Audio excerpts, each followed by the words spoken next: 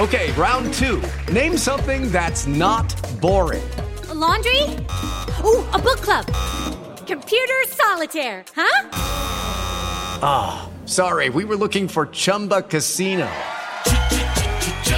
That's right, ChumbaCasino.com has over 100 casino-style games. Join today and play for free for your chance to redeem some serious prizes. ChumbaCasino.com. No purchase necessary. Void where prohibited by law. 18+. Terms and conditions apply. See website for details. I'm Victoria Cash. Thanks for calling the Lucky Land Hotline. If you feel like you do the same thing every day, press 1. If you're ready to have some serious fun for the chance to redeem some serious prizes, press 2. We heard you loud and clear. So go to LuckyLandSlots.com right now and play over 100 social casino-style games for free. Get lucky today at LuckyLandSlots.com. Available to players in the U.S., excluding Washington and Michigan. No purchase necessary. VGW Group. Void where prohibited by law. 18+. Terms and conditions apply. Hello, it is Ryan, and we could all use an extra bright spot in our day, couldn't we? Just to make up for things like sitting in traffic, doing the dishes, counting your steps, you know, all the mundane stuff. That is why I'm such a big fan of Chumba Casino. Chumba Casino has all your favorite social casino-style games that you can play for free anytime, anywhere with daily bonuses. That should brighten your day a little. Actually, a lot. So sign up now at ChumbaCasino.com. That's ChumbaCasino.com. No purchase necessary. VGW Group. Void where prohibited by law. See terms and conditions. 18+. This podcast is part of the Sports Social Podcast Network. This podcast is part of the Sports Social Podcast Network. This podcast is part of the Sports Social Podcast Network. This podcast is part of the Sports Social Podcast Network. This podcast is part of the Sports Social Podcast Network. This podcast is part of the Sports Social Podcast Network. This podcast is part of the Sports Social Podcast Network. This week on The Marketer's Report, Patrizio Spagnoletto, Global Chief Marketing Officer, Direct-to-Consumer for Warner Brothers Discovery, weighs in on building trust. Trust is a really hard thing to build and a really easy thing to destroy, and we have to be very respectful about that. Our partnership with iHeart has really helped us build that trust and that relationship with the on-air talent. As the #1 audio company, iHeartMedia gives you access to all. Every audience, live conversations, trusted influencers, and the data you need to grow. Go to iHeartResults.com for more.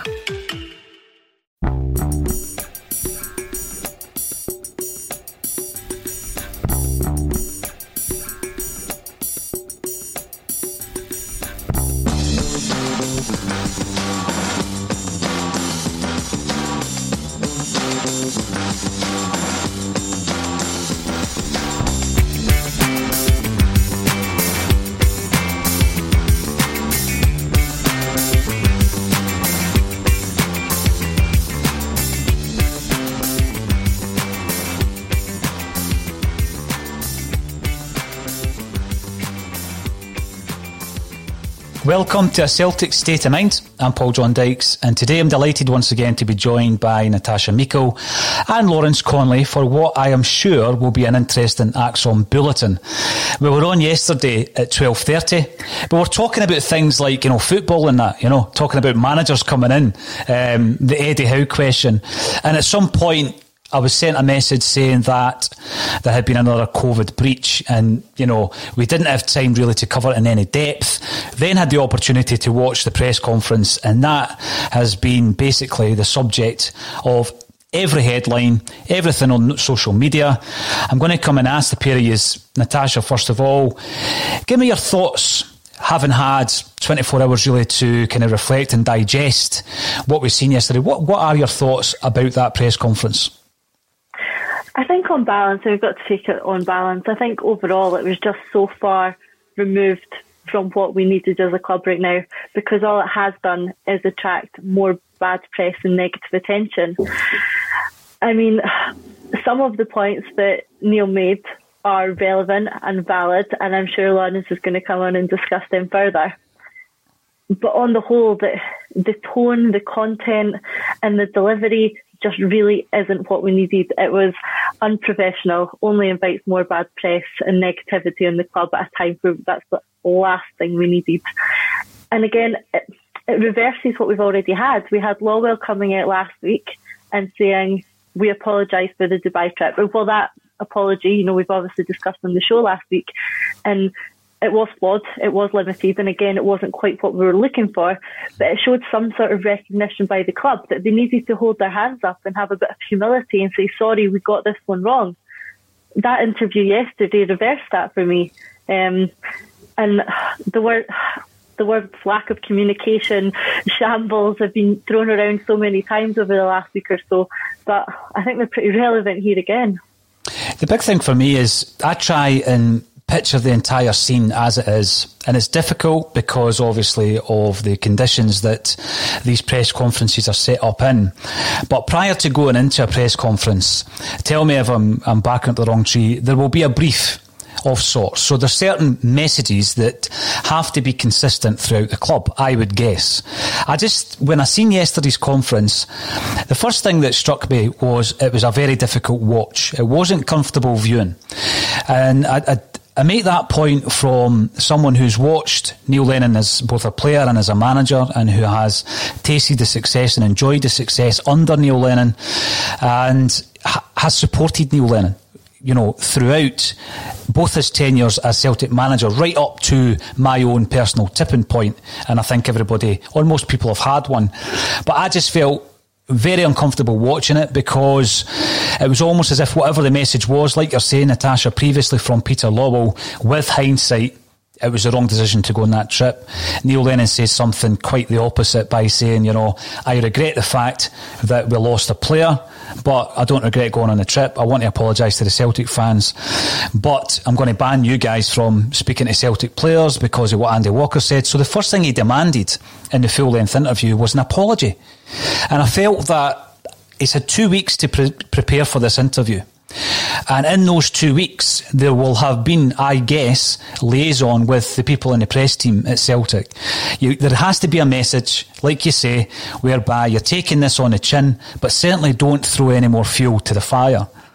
But, I'm not going to use some of the words I've seen online, but I just felt the way he approached it was fairly confrontational, because the opening question from, indeed, Charles Patterson at Sky Sports was used, and it was turned round and Neil Lennon demanding an apology. Now, this was a pre-match. This was like a pre-match press conference where you would normally expect some chat about the game, some chat probably about the transfer window, maybe a question about the review, and obviously Dubai's going to come into it because he's not had an opportunity to put his side of the story across.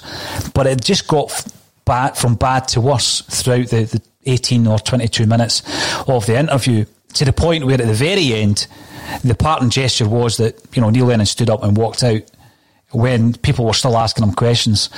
Now, I did feel it was confrontational. I felt that it was wrong to get on the back foot straight away. I've said my piece. I'm going to say a wee bit more today.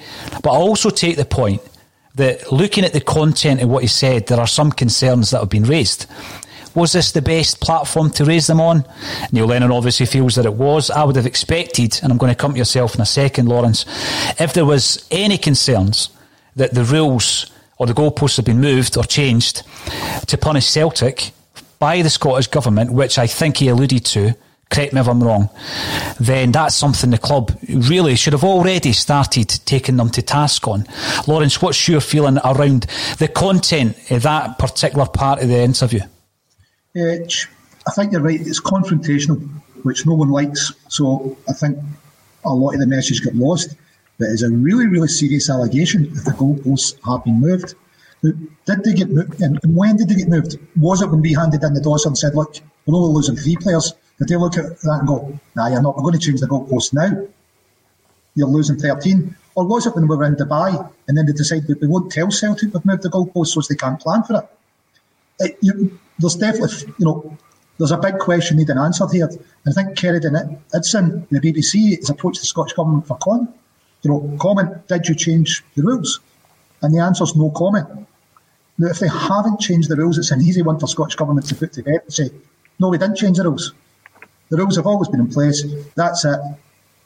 Celtic didn't abide by them. The plan was atrocious. That's why you've got 1 player affected with COVID and 13 having to isolate. Because the normal figures we see is kind of 1 affected, 3 or 4 having to isolate. 1 to 13. And a lot of Celtic fans are going, what kind of planning was going on there? That's all the strike force out. Mm-hmm. Who set it up? this is really strange. Are Celtic this incompetent they can't plan for the rules? But now with Lenny's information in, you kind of go, well, this kind of makes sense then. If the rules have been changed and Celtic haven't been told, that could be why we're missing so many. But the more concerning thing is, if they've been changed, when we put it forward, we're only missing 3, and they went, actually, we're changing them now. Because he said it's not for health reasons, it's for political reasons. And if it is for health reasons, we would expect these rules to apply to wider social distancing across the country. If it is that now it's 3 metres or 4 metres, whatever the change is, I think my health is as important as a football player's. So surely we should all know about this rule change, if it is for health reasons. Again, no, I take your point, because you've got to look at the content as well as the way that it was delivered. So you see the delivery of that, as I say, confrontational. Wee bit defensive, I would guess. And obviously, you know, sometimes when you're seeing that, that's all you can focus on. You come away from that, you look at the content, and as Lawrence says, there's a serious allegation there. Now, I would guess, Natasha, that Celtic as a club are already looking into that and are already engaging with the relevant authorities, I would guess. And if they hadn't been, they certainly will be now, because they need to justify the comments that Neil Lennon's made. I mean, is that something that, you know, initially do you think was maybe lost in the whole emotion of the interview itself? I think it was lost in the emotion and in the way the media portrayed it as well.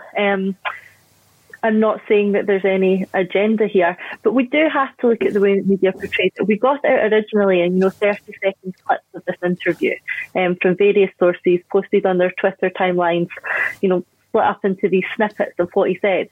And of course, they chose the inflammatory 30 seconds where he was angry, confrontational, and you form an initial view of what this interview is going to look like. And then, like you say, you watch the whole thing, you read the transcript, you take it as a whole, and it's different. It is. And the problem there, though, is that he lost a lot of the key interesting points that he was putting forward were lost because of, firstly, the way it was portrayed in the media, and secondly, in the way he delivered it. If you actually don't watch the interview and read the transcript, it's interesting and makes you think differently. But people firstly saw the interview, they saw his emotional reaction, they saw it in these 30-second clips and formed an opinion. So it does take a bit of stepping back and actually reading what he has to say to think about it properly. And yeah, the problem is that has been lost because of his delivery. You know, when I was watching it, and I don't know at what point, maybe 10, 12 minutes in, there's a wee break in proceedings where there's an opportunity to tell Neil Lennon, actually, there's a second player who's come up with a positive test. And again, you've got to try and put yourself in Neil Lennon's boots here, because he's just been given a bombshell bit of information. He's trying to digest it himself. He's in the middle of a press conference.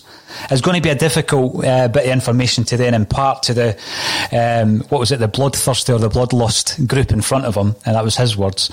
But what he did say is that he felt it was remarkable that out of a group of 60, only 2 came back positive. I found that bizarre, even under the circumstances, because what it suggested to me, and I'm trying not to put words in Neil Lennon's mouth, if it was remarkable, did he expect more people to be affected?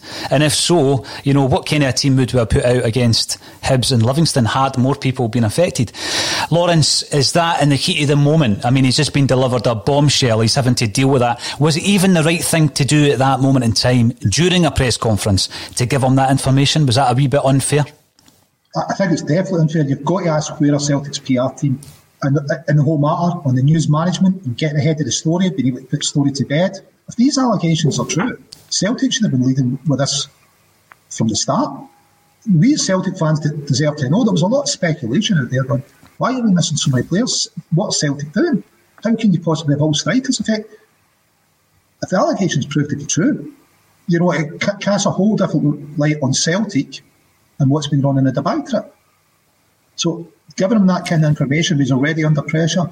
They must have seen how the conference was going. It wasn't going well. You know what? Let's throw another wee bit into Lennon just to put him further off guard. You might be helping this guy. For the time being, for however long, he's the manager of Celtic Football Club. Mm-hmm. Surely the club should be going, we'll give you a bit of hand here, Neil. Because they could release it straight after the conference and say, well, Neil was conducting the press conference, he wasn't aware, but a second players. So, and release it to the press in that manner, rather than giving Neil something else to deal with. But Celtic's PR over the whole debacle has been shocking. No, it has. Lawwell's interview, apology, did nothing to move the story on. You know, we've now learned through another press leak that the review's still ongoing.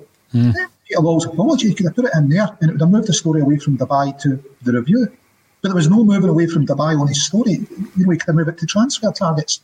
There was nothing. And as a PR strategy, I don't know if they have one, to be honest, because I just think there's so little that can into this. You know, this is the apology we're going to do. How do we move it on? They didn't even seem to take that into consideration. And to feed Lenny like that, right, what's Lenny going to say? He's obviously got some kind of prepared statement at points he wants to get across. Let's throw something else in. Let's throw a spanner in the works while he's clearly struggling with to contain his anger. Yeah, I think it was a bad move. And as I say, I'm trying to be as balanced as possible because having seen the interview initially and tried to digest that, I felt it was almost like some kind of meltdown that Neil Lennon was having. I started wondering if this was his parting gesture, if he knew that the writing was on the wall. I was thinking all of these things, but then what generally happens these days is it all goes quiet and you don't get anything at all from Celtic, so you're left wondering if indeed that was the case. I think the way that again, I've been saying that he needs support in press conferences all season, I get the feeling though that Neil Lennon is of the view that no, I'll deal with this, I've got this, I'm going to give them a piece of my mind. So going back to like the opening salvo of basically pinpointing words that Andy Walker had used, Andy Walker had said that they'd been on a jolly to Dubai. And I mean, all these days and weeks later now, we're still talking about the Dubai trip because it keeps coming back to the fore. But he took exception to what Andy Walker said. He said, you know, what's this guy done for Celtic in the last 30 years? And then I realised, wow, I'm really old because the centenary year was, that was actually 33 years ago. But yeah, he starts pinpointing Andy Walker. He then says Sky Sports are going to be banned. You're not going to speak to my players. But then later on in a different piece that I was reading this morning, he's pinpointed comments made by, or he's been asked a question rather about John Hartson's comments, and he's come out and says that John Hartson's opinion or his comments mean nothing to him.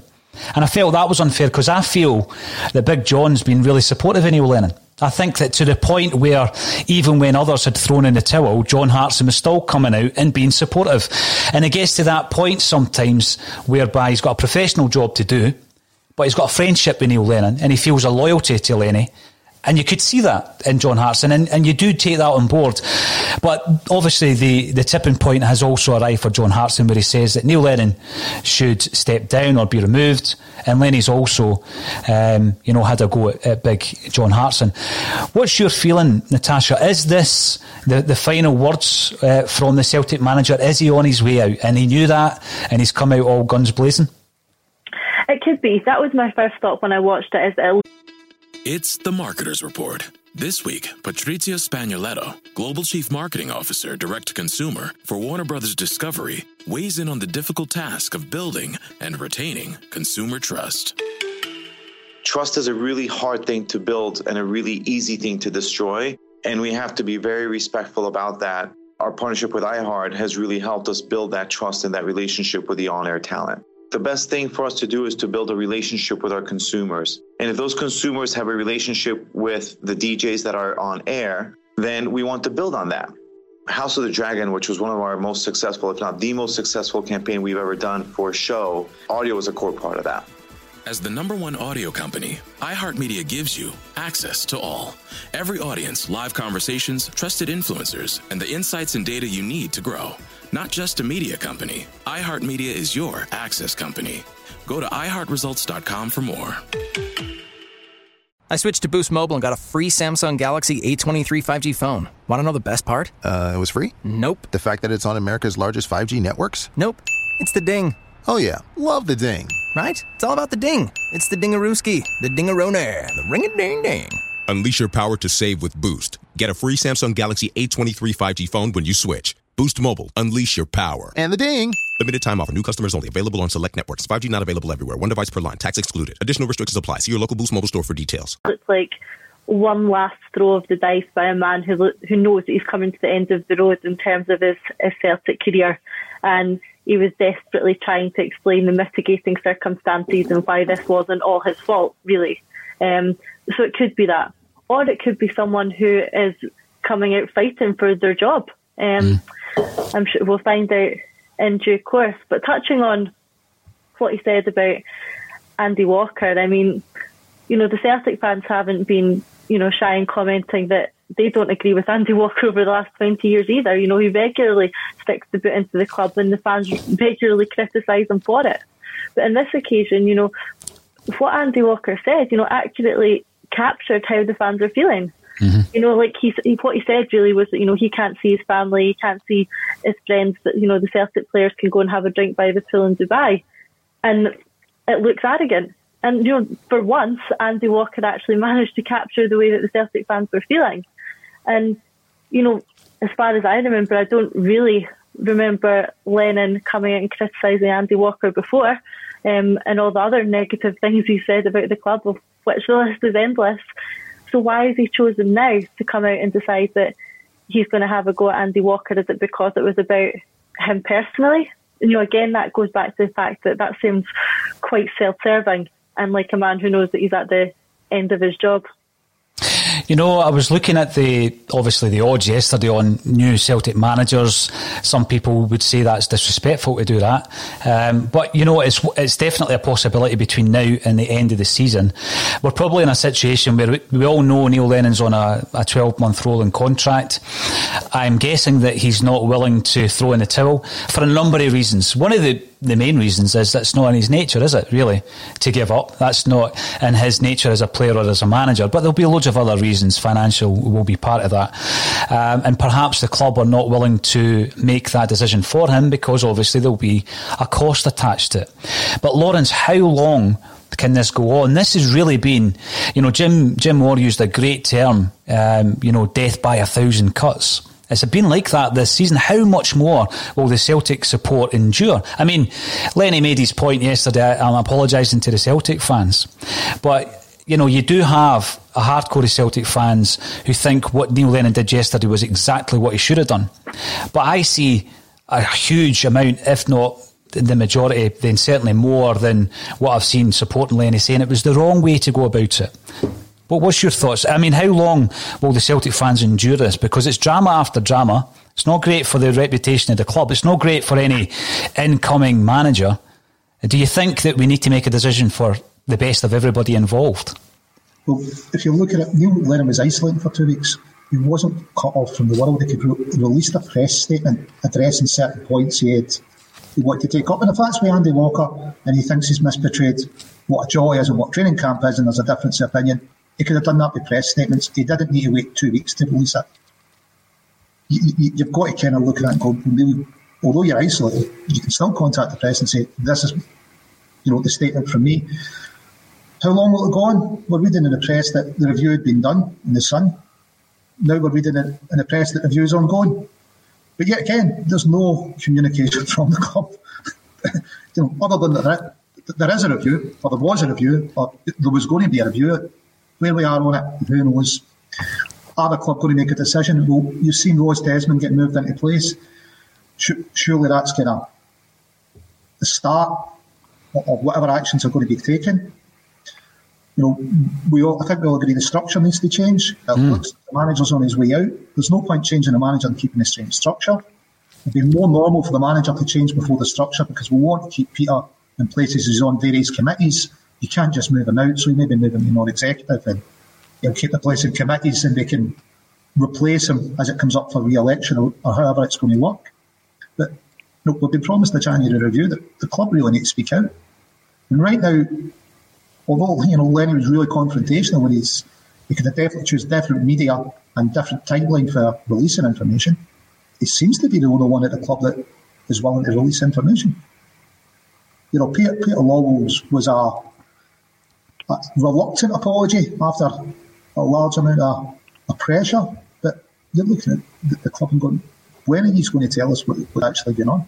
And there is nothing coming from them.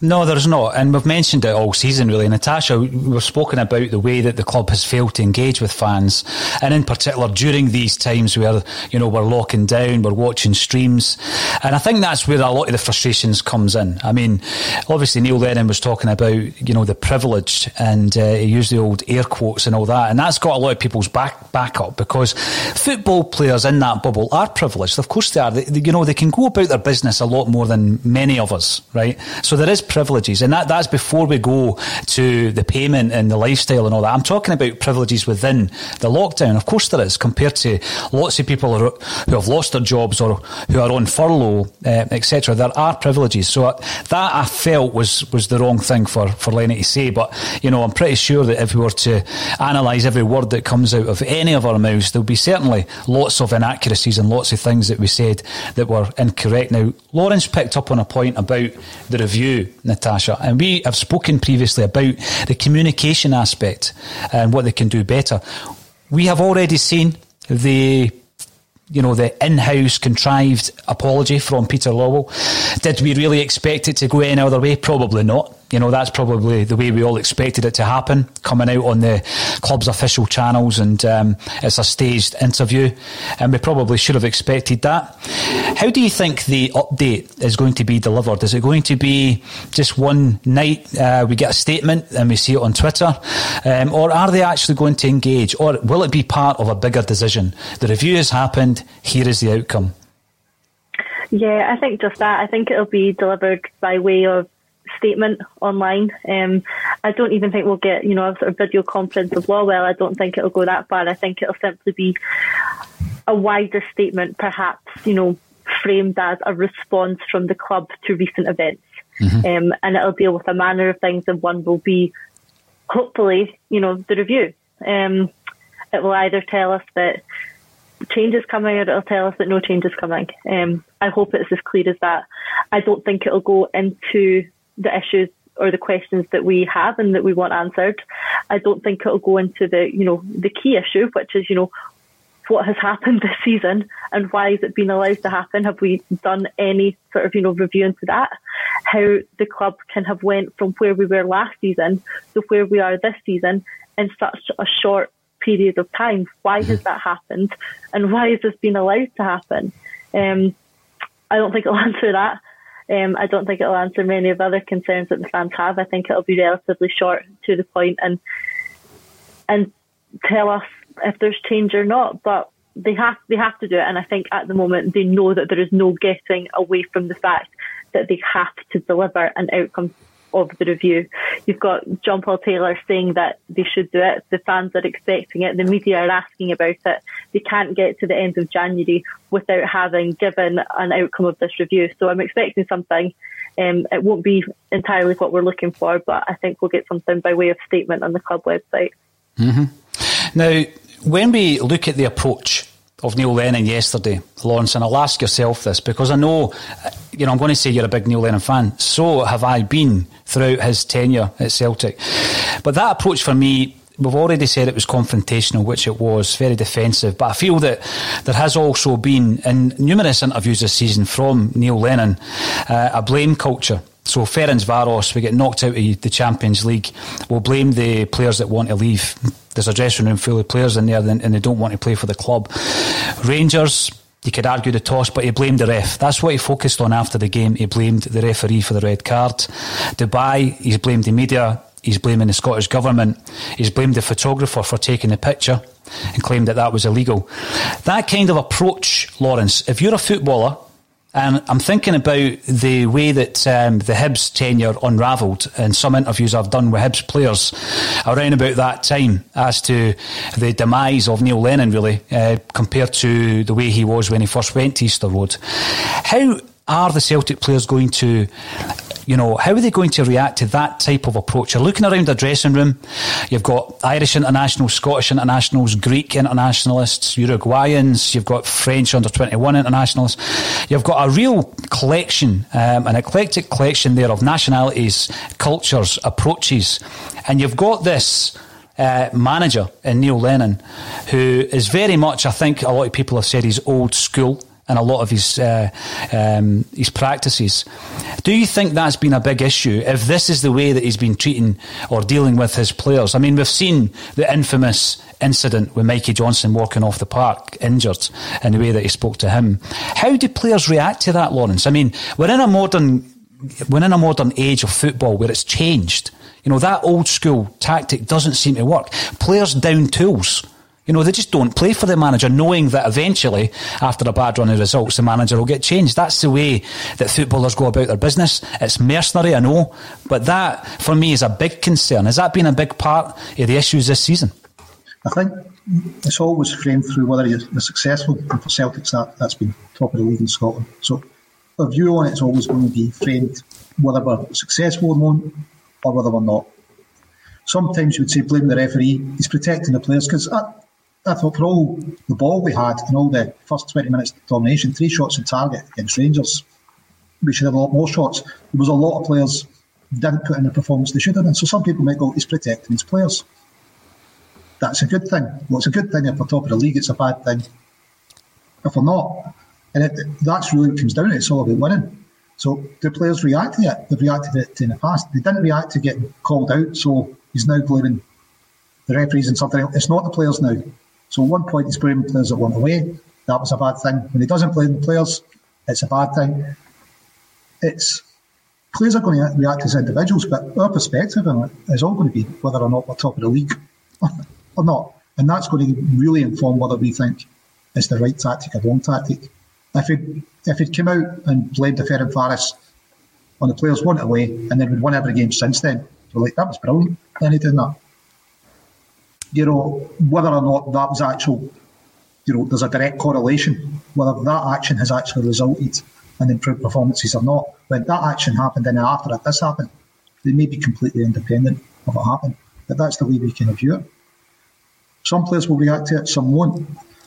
I think we've all said that there's certain players there that we'd all like to see the back of it. We don't feel show any passion on the park, show any commitment or any desire.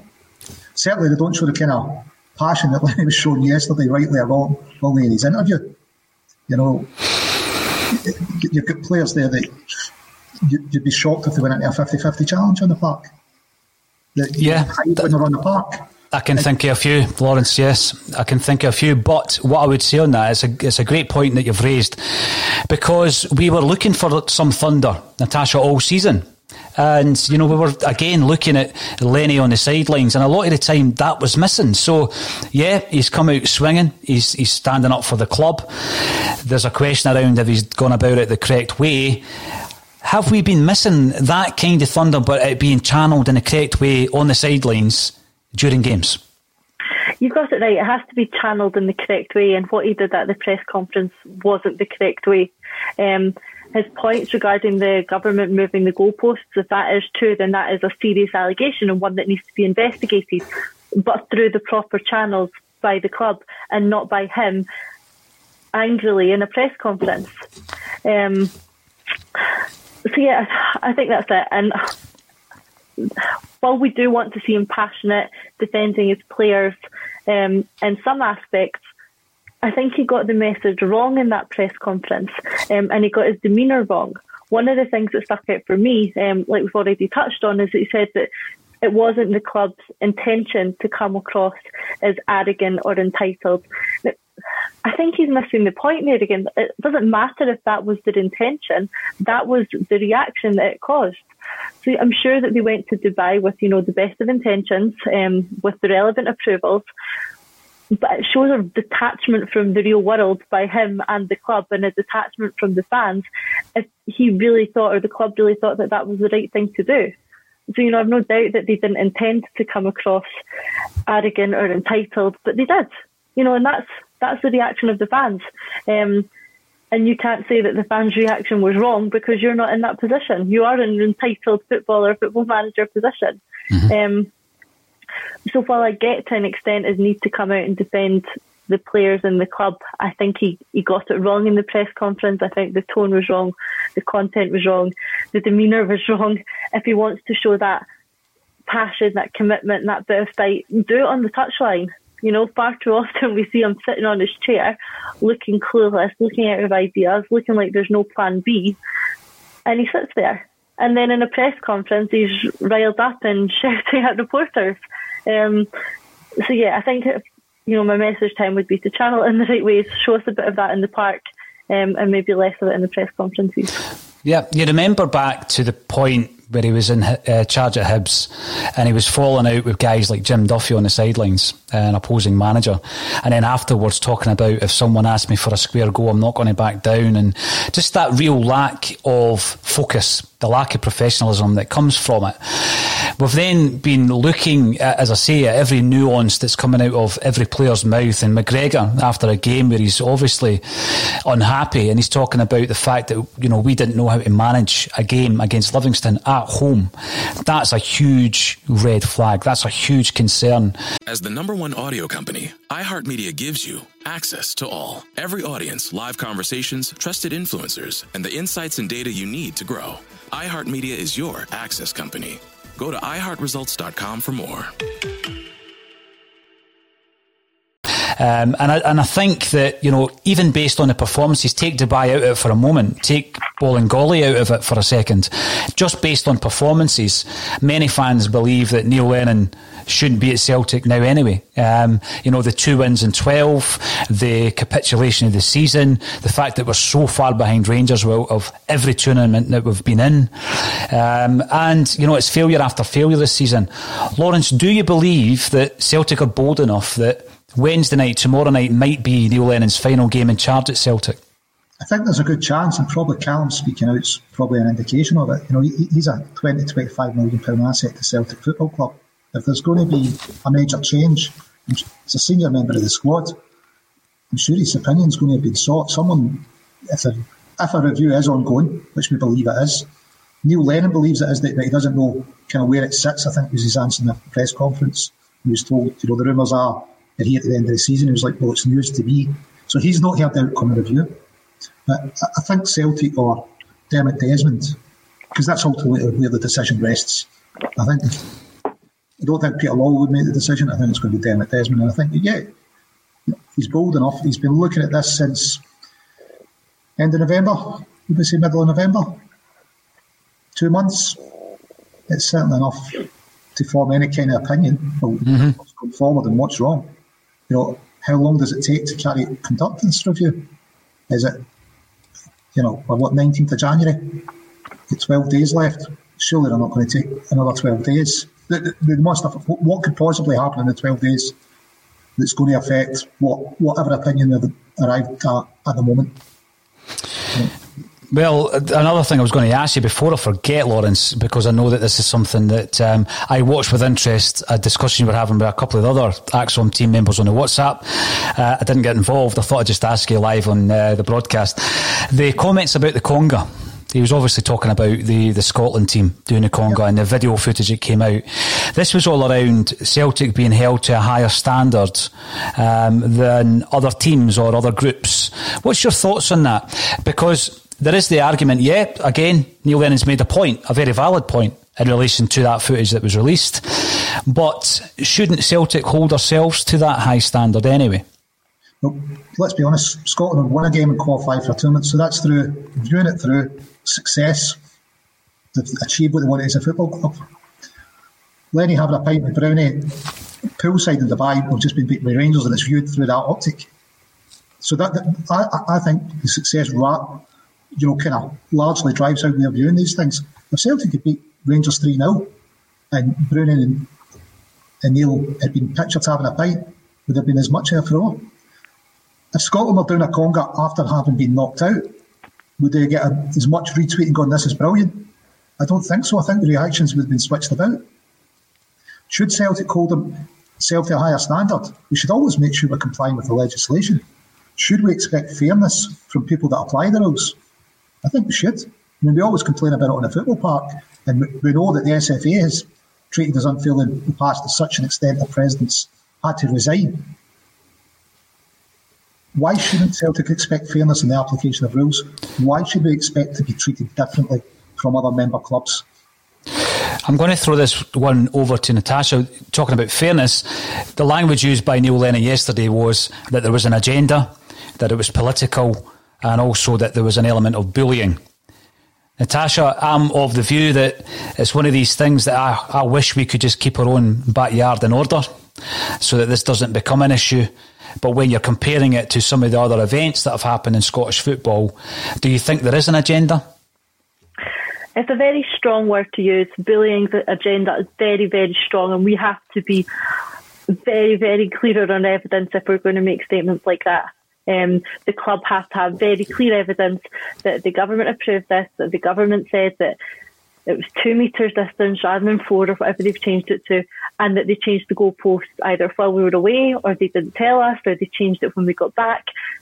They have to be absolutely certain on that before they start making claims about a government agenda, because that's very strong. Do I think the club have been held to a higher standard than anyone else?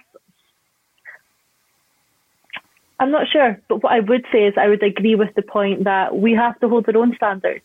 You know, as Celtic Football Club, as a fan of the club, I expect my club to operate with the highest levels of integrity, humility, respect, and regardless of whether the trip was lawful or whether we were allowed to do it or whether the goalpost moved, I think the decision to go in the first place missed all those things, and they missed what I expect from the club, and that was a club decision, that wasn't a government decision.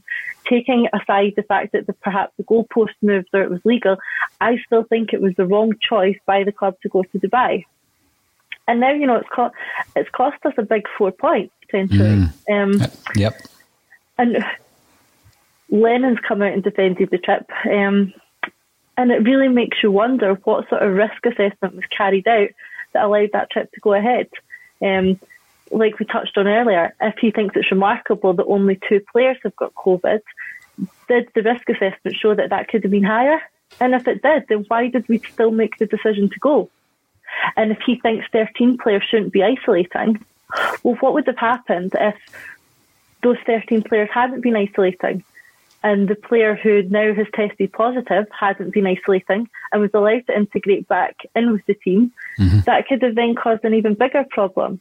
So perhaps it is right that the government has said that 13 players need to isolate, because clearly they do, because one of them is now tested positive. So I think if the government have moved the goalposts, I have serious concerns about that. I think before we go down that route, we need to look at ourselves. We need to look at our own decision-making, our own choices, and take a bit of ownership for that outcome, because that decision was on us.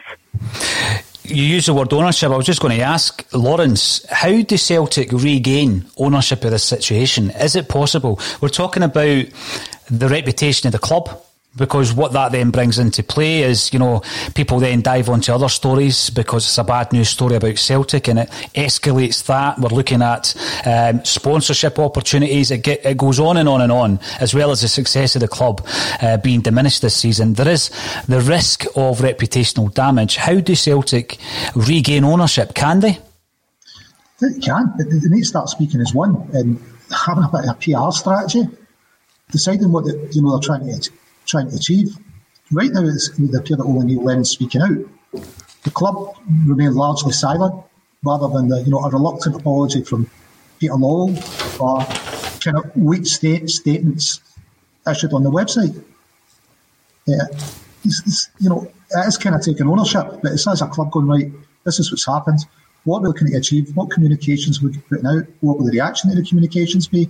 If we get those reactions, what are we going to say back? It just all seems to be ad hoc at the moment. Absolutely no planning. Lenny's the only guy that's kind of speaking out at all. It just looks fragmented. Yeah, it does look fragmented, a wee bit like our season, a wee bit like some of the support, and even the ex-players, i.e. Neil Lennon, Andy Walker, John Harrison. Everybody seems a bit fragmented at the moment. Natasha, do you see any way that we can get this back on track, that the Celtic support can be unified? You see a lot of kind of toxic chat online, on social media. You can hear people having pop shots through the media, i.e. Neil Lennon, Andy Walker, John Hartson. This is Celtic. We're all looking for, I believe, what's right for Celtic. Can we regain that? it has to come from the top, and it would have to see the club from the very top adopt a completely different strategy than they currently are, because they've got to look at it right now and see that whatever they're doing isn't working. That interview by Lawwell didn't work. The fans are angrier than ever on the back of that. That press conference from Lennon didn't work. Again, some fans are angry, some fans support him, but again, it's just caused division. So what they're doing right now doesn't work. So they need a strategy that's going to work. And I think largely the fans are asking for the same thing.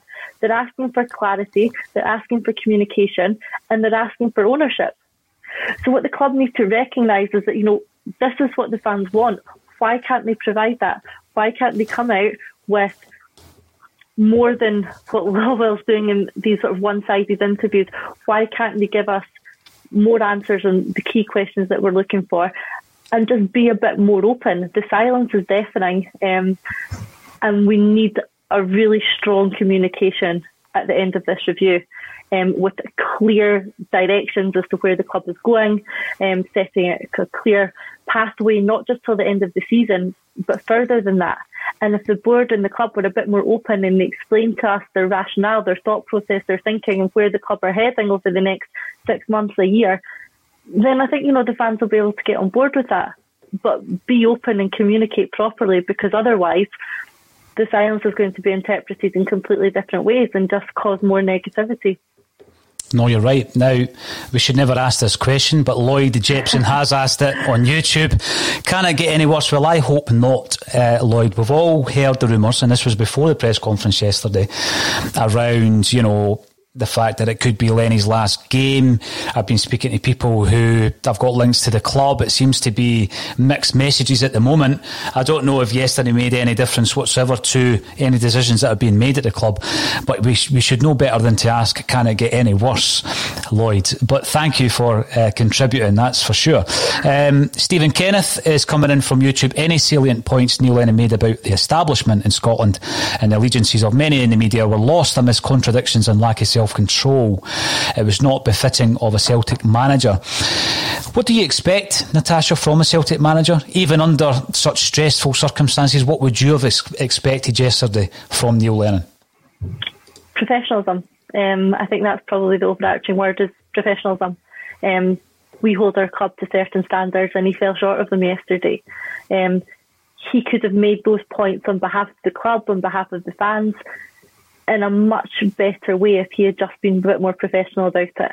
And he failed to do so. It wasn't in the heat of the moment. He's had 2 weeks to prepare for this. This wasn't someone coming into a press conference angry or riled up, having on the basis of events that had occurred in the last day or so. He's had 2 weeks to sit and prepare for this interview, and that's still what he came out with. That concerns me, and it concerns me about him as a whole and where he's at the moment in terms of himself, in terms of his position at the club, in terms of the way he's feeling. It all just missed the mark for me. Now, there's been a few kind of comments coming through as well in relation to Celtic's PR. Someone asked whether we have a PR manager. We certainly do. A Celtic State of Mind have been in contact, one-way contact, it's going to be said for the most part, for 3.5 years to try and establish a link with the club whereby we would be within these press conferences. We would have access in the press conferences. We have all the means to do that, to film it, to have it part of these bulletins. We've been asking for this for 3.5 years and we've never been given access. I think if we had it, then we could utilise the footage and comment on it, rather than, as Natasha said earlier, choice parts of that footage being drip fed into the social media channels, which kind of like creates a bit of flurry of activity sometimes for the wrong reasons. But unfortunately, the PR manager has refused to allow us access. We are trying to do that, and we will continue to do that as well. Now, Zinko Vix, who comments quite a bit via YouTube, this is just the icing on the rotten cake for this season. A mess. Laughing stock.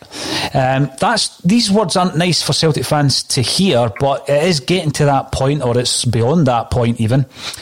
Monty believes that a well done is necessary to Neil Lennon. He was right to let rip. Somebody at Celtic needs to do that more often. Well done, Lenny. And I just think that if I'm looking at, here are the two ends of the scale. Carlos Rodriguez, Lennon is a disgrace. What has happened to this club? I think we all as Celtic fans have an idea. We could go on the website any day of the week and check what the values are as, kind of listed in their mission statements, etc. However, we all have an idea of what we expect from the club under circumstances, and I think professionalism would be something that everybody would expect, and yesterday wasn't professional. It seemed very personal. Now, we've got two ends of the scale in terms of how Neil Lennon dealt with that, Lawrence. You've been a massive fan of Neil Lennon throughout this season, to the point where you and I have had some very interesting debates on this broadcast in relation to whether or not Neil Lennon should still be in charge. Are you finally at your tipping point? Has that happened over the last 14 days or so?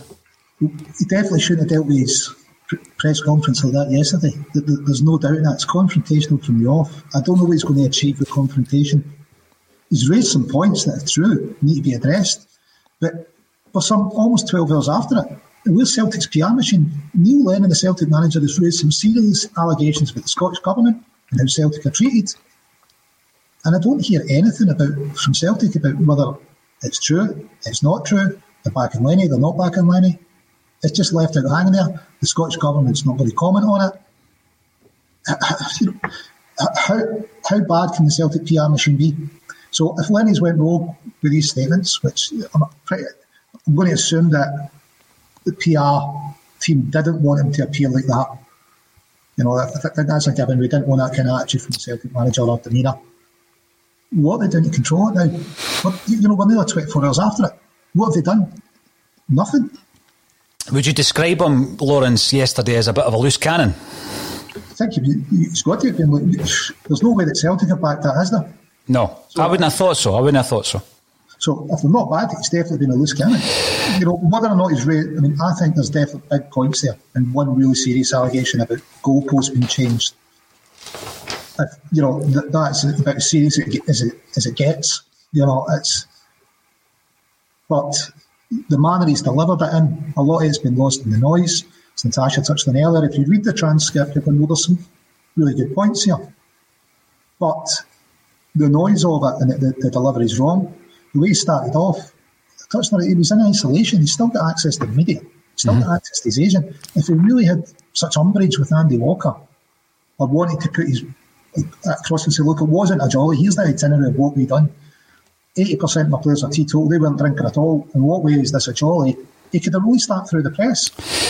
Or Lawrence, sorry to interrupt a wee bit there, pal, or what he could have done is, if you look at the comments he made around John Hartson, where he says John Hartson could have phoned me, could Neil Lennon not have phoned Andy Walker? There's a different way that you can deal with these things, and it comes down to this professionalism, wee bit of class as well, and we do have this idea of what we believe to be a standard of a Celtic manager. Kenny McAdam takes that point on and off the park. Our professionalism and standards have plummeted under Lennon. He's an amateur. With regards to that, we know that the standards were completely different during the tenure, in different ways, of Ronny Deila and Brendan Rodgers. Ronny Deila comes in, he says this team are not fit. A lot of the players didn't buy into it. We know how that ended up. Brendan Rodgers comes in and starts implementing what are called elite practices within the club. There's things at the club that had never been there before Brendan Rodgers walked in the door. And it seems as though Neil Lennon's not interested in a lot of that. Is that a lack of professionalism for you, Natasha, or is it just that he's a different style of manager and maybe not suited now to where Celtic are in terms of a team who need to be able to see out a 90-minute game every single week when you've got a challenger, not breathing down your neck, but careering ahead of you. It's all right if you're not playing great, but by January you might buy 2 or 3 players and everything's all right in the second half of the season if someone isn't breathing down your neck. But this season we've not had that luxury. So you know, you could look at this season and say, well, normally you could maybe compare it to previous seasons gone by and say, well, we're not that much worse off.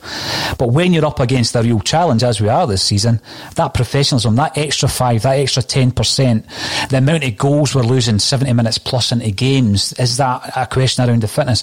Should we start, or are we looking, Natasha, should we be looking at a manager more in the mould of a Brendan Rodgers who brings in these practices?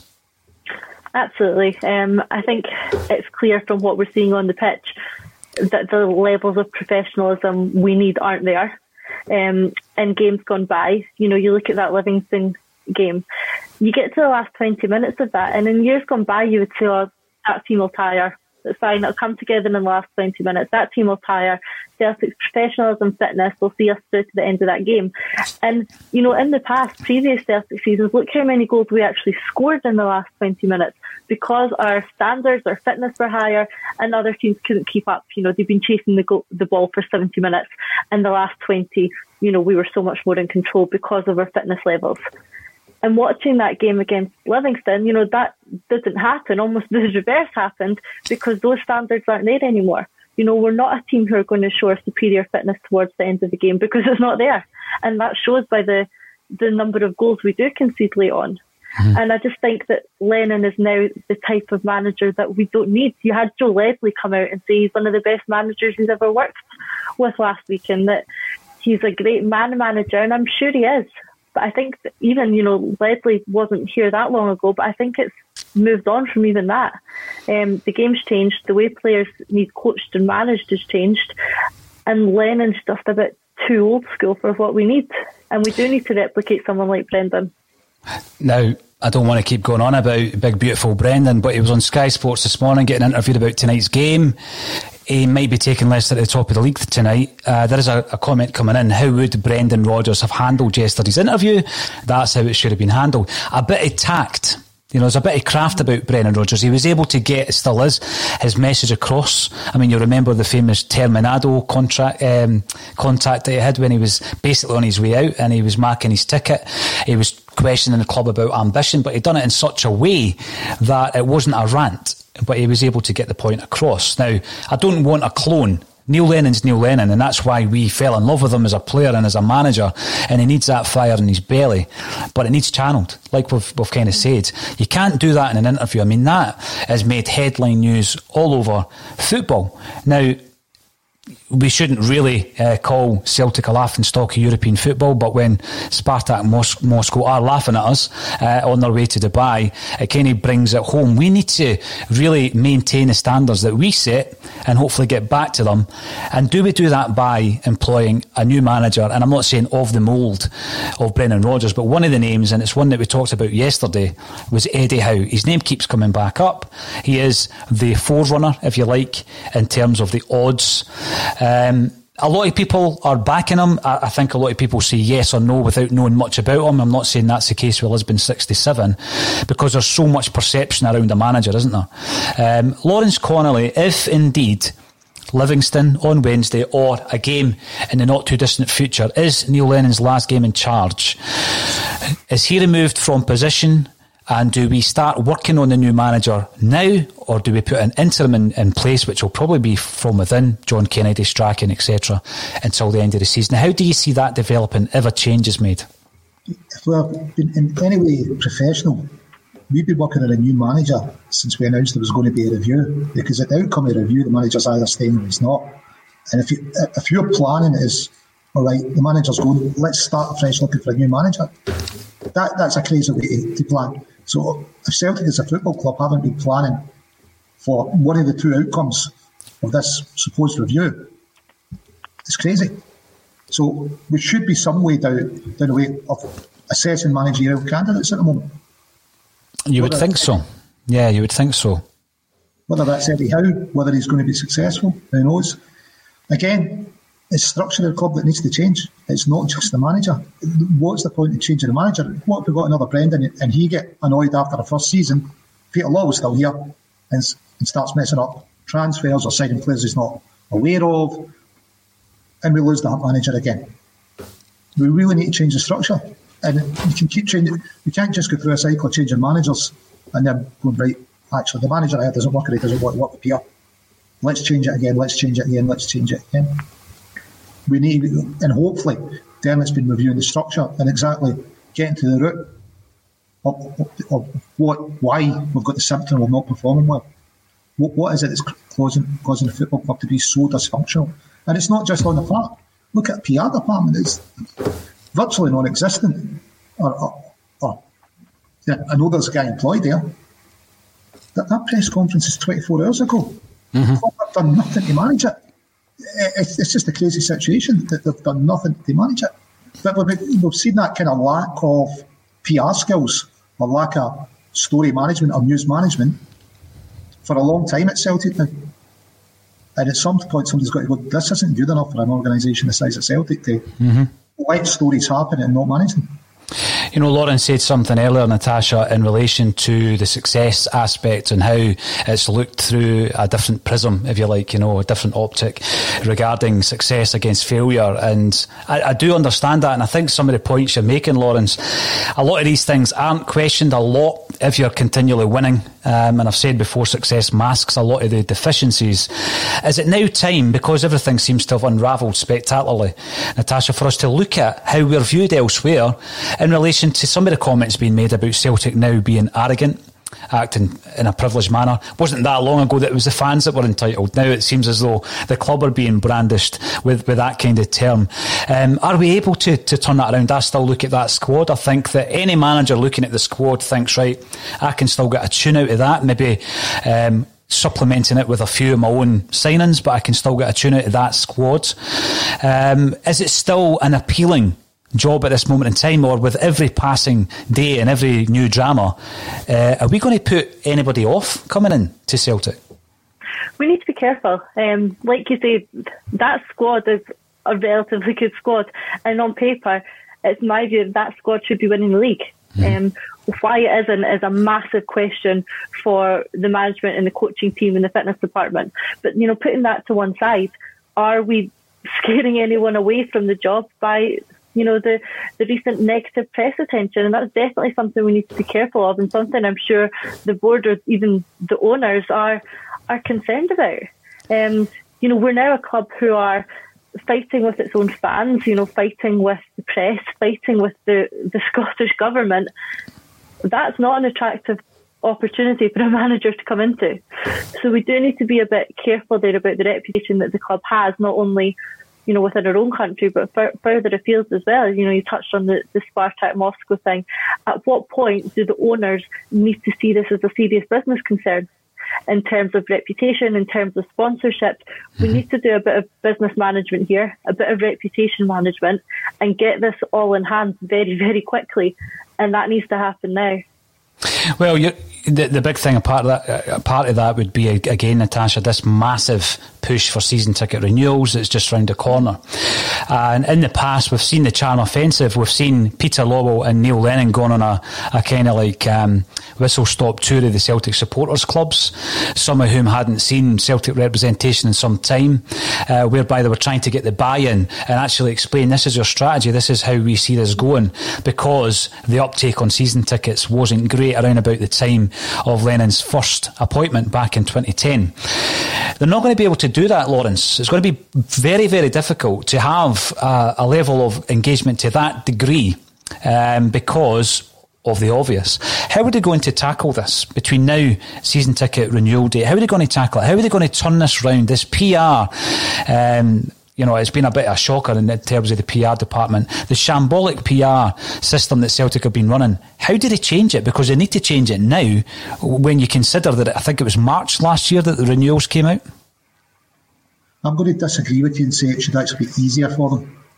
I remember I had to fly down to London or go to Manchester for meetings, etc. It was a load of logistics to get places. Now people I need to do business with, it's video meetings, it's Zoom meetings. Celtic have a list of season ticket holders, they've got a list of email addresses. This is really easy for them to engage with people if they want to. The big question is, what level of engagement do they want? Yeah, you know, do they just want the money? Or do they want any true engagement here? Because I think it's much easier. People, country over, are used to doing video meetings, Skype calls to relatives, or whether it's with work or Teams or Zoom or whatever. It's easy for Celtic to have the channels to speak to people. But what strategy have they got? What engagement do they want? Is it just gives you a season ticket money and we'll see you next year for more season ticket money? Yeah. Do they really want anything to change?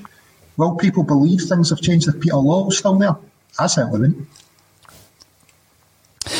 Natasha, I've got one final question for you today. And it goes back, I think, to the very first question. What else could go wrong? Do you feel that we've had everything we're going to get from the Dubai fiasco? Do you think this is going to rumble on? Is there going to be wide-reaching consequences to some of the things that Neil Lennon said yesterday? Or do you think it's time, are we going to be able to draw a line under this and try and move on from it? The only way of drawing a line under this and moving on from it is a clear communication that puts it all to bed, that leaves no more room for more questions, more fallout, more negative press. We need something clear, something strong, something from the club that just pulls us all together and finishes it. And what form that takes is for the club to decide. I think it's needed sooner rather than later to put all this to bed. But I don't think we're going to be immune from criticism for the rest of the season. I think it is going to keep coming back up. Just wait for the next COVID breach from another club, and it'll be immediately compared to what happened with Celtic in Dubai. So I don't think we're going to be rid of it entirely. I think it's going to keep coming up. And in terms of Lennon's comments about the government and the moving goalposts, that can't be put to bed that quickly. That's a serious allegation that needs investigated, or a statement from the club needs to come out and sort of clarify it and deal with that. But I think there's going to be some ongoing implications from that. And I don't think we've seen the end of this one, unfortunately. Well, the end of season DVD is going to be an interesting one, that's for sure. Lawrence Conley, it's always a pleasure talking to you, and it's interesting that over the piece we were able to discuss that without falling out again, which is brilliant. Natasha Meikle, thank you again for joining me on A Celtic State of Mind. We'll be back tomorrow at 12:30 unless something else happens in the world of Celtic. Thanks everybody for getting involved on Facebook, Twitter and on YouTube. If you've been watching on YouTube and you haven't already done so, please subscribe to the channel, and we'll see you again at 12:30 tomorrow.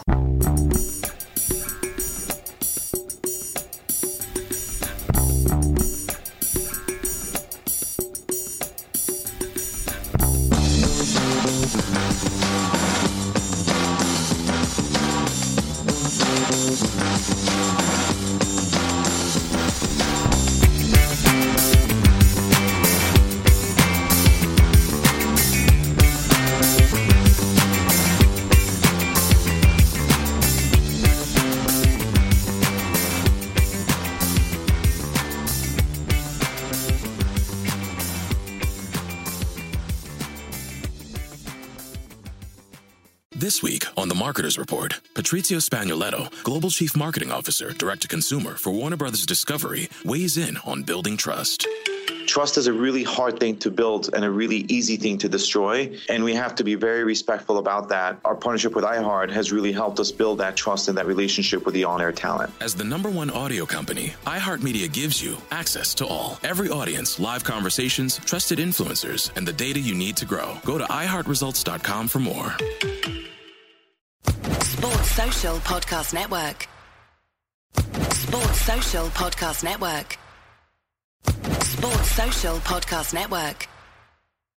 Sports Social Podcast Network. Sports Social Podcast Network. Sports Social Podcast Network.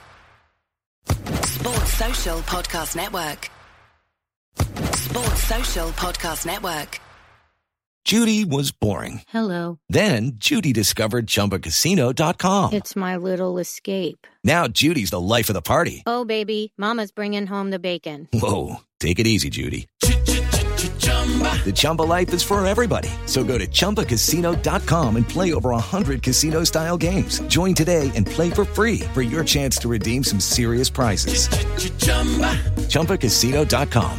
No purchase necessary. Void where prohibited by law. 18+ terms and conditions apply. See website for details.